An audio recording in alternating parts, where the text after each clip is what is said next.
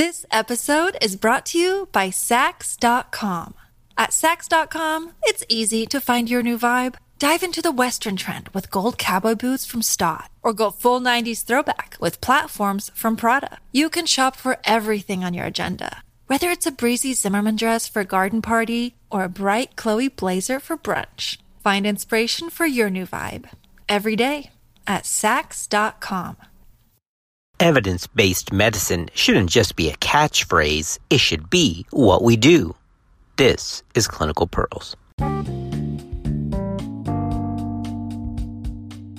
As a gynecologist, I can assure you it definitely is the rarer of the two to see patients who don't have pubic hair grooming compared to those that are bare down there.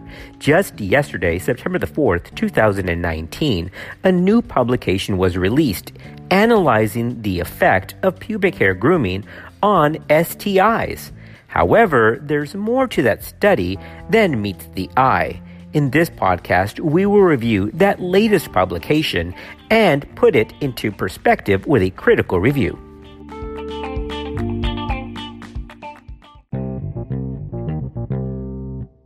STIs are the most common infections among adults, and pubic hair grooming is highly practiced with self-reported prevalence rates between 75 to 99% of people studied.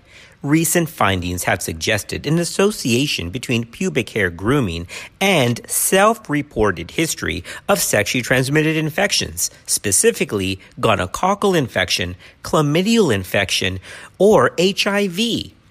Grooming is most prevalent among young Caucasian adult women with higher levels of income and education. The potential mechanism of exposure between pubic hair grooming and gonorrhea, chlamydia, and HIV is unknown, but there are some very plausible theories. Pubic hair grooming could lead to increased STI risk by the sharing of grooming tools with an infected partner. However, fomite transmission of gonorrhea or chlamydia has never actually been documented. Grooming, especially frequent grooming and removal of all pubic hair, can cause skin trauma. The presence of stripping away pubic hair could cause microtrauma in the skin's mucocutaneous barrier, thereby facilitating pathogen entry and transmission. Alternatively, the observed relationship between pubic hair grooming and STI could be due to simple confounding. For example, individuals who groom more frequently might have more sex, thereby resulting in greater exposure to STI. Furthermore, young age is associated with both increased risk of STI as well as pubic hair grooming. In 2018, Osterberg et al. Published in BMJ a large web survey of men and women between the ages of 18 and 65 years of age. They found that 74% of study participants reported ever having groomed their pubic hair. Among those who had groomed, 17% were called extreme groomers. That was defined as removing all pubic hair more than 11 times within the past year, and 22% were high-frequency groomers. That was defined as engaging in daily or weekly pubic hair trimming. Overall, 7% of respondents reported a history of secretory STIs, being gonorrhea, chlamydia, or HIV. After adjustment for age and lifetime number of sexual partners, ever groomers had nearly 2 times higher odds of self-reported history of secretory STIs compared to never groomers. Similar effects were observed comparing extreme and high-frequency groomers to those who were non-groomers. However, the overt limitation of this study was that self-reporting was the primary outcome. We know, of course, that this is error-prone, and the observed associations in this 2018 study could be the result of residual confounding. Now, in September of 2019, Luster et al. Published an open access study titled The Association Between Pubic Hair Grooming and Prevalent Sexually Transmitted Infection Among Female University Students. Let's get into that next. This episode is brought to you by Saks.com. At Saks.com, it's easy to find your new vibe. Dive into the Western trend with gold cowboy boots from Stott, or go full 90s throwback with platforms from Prada. You can shop for everything on your agenda, whether it's a breezy Zimmermann dress for a garden party or a bright Chloe blazer for brunch. Find inspiration for your new vibe every day at Saks.com. In this new publication, the study period was April 2017 to April 2018. These authors enrolled English-speaking adult female students at a large Midwestern university who presented on campus for STI testing. Participants completed a questionnaire on demographics and sexual and grooming behaviors, which was linked to their gonorrhea and chlamydia test results based on nucleic acid amplification testing. They defined extreme grooming as removal of all pubic hair, either at least weekly in the past 12 months or greater than 6 times in the past 30 days. Extreme personal grooming, weekly or daily removal of all pubic hair, was not linked to higher odds of sexually transmitted infections among women in this small study.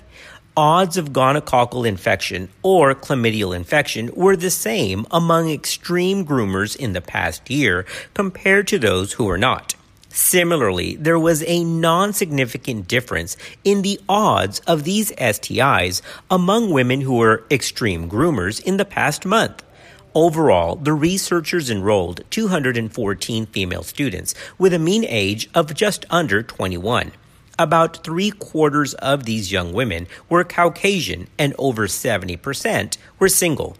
Nearly all participants, 98.1%, reported ever grooming, and 54% were extreme groomers in the past year and 18% in the past month.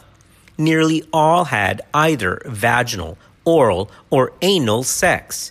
The prevalence of gonococcal or chlamydial infection in this study population was 10%. However, there is a major limitation to this recent study. The authors examined primarily bacterial infection, gonorrhea and chlamydia.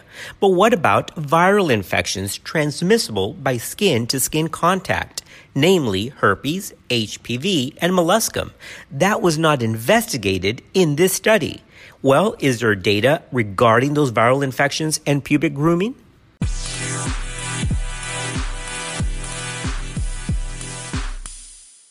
Hair removal, shaving in particular, can lead to small cuts or openings on the genital skin. This could increase susceptibility to certain infections. Waxing can also inflame hair follicles, and this could potentially have the same effect. Disturbing bumps or sores caused by an STD could increase the spread of the infection on the skin. It can also make it more likely to transmit to a partner. For example, it's well established that scratching a molluscum contagiosum infection can spread it around the body and around the area. Shaving is an even more efficient way of opening up bumps and spreading the virus around the genital area. Previous studies have shown that hair removal, particularly with shaving, has been associated with the persistence and presence of viral STDs. So, what's the take-home message? Well, pubic hair grooming looks like it's here to stay, and that's okay. However, just avoid nicks or breaks in the skin. And best advice of all is know your partner. Of course, always as a good reminder, the condom only protects skin covered by the condom. This is where things like the female condom may be a better protector of the vulva.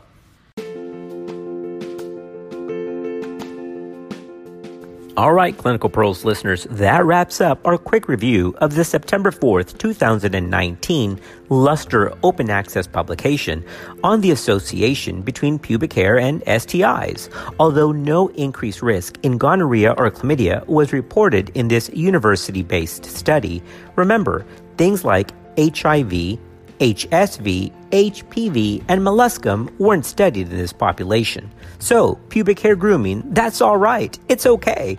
Just make sure to protect the skin, and as always, know your partner. Thanks for listening. We'll see you next time on Clinical Pearls.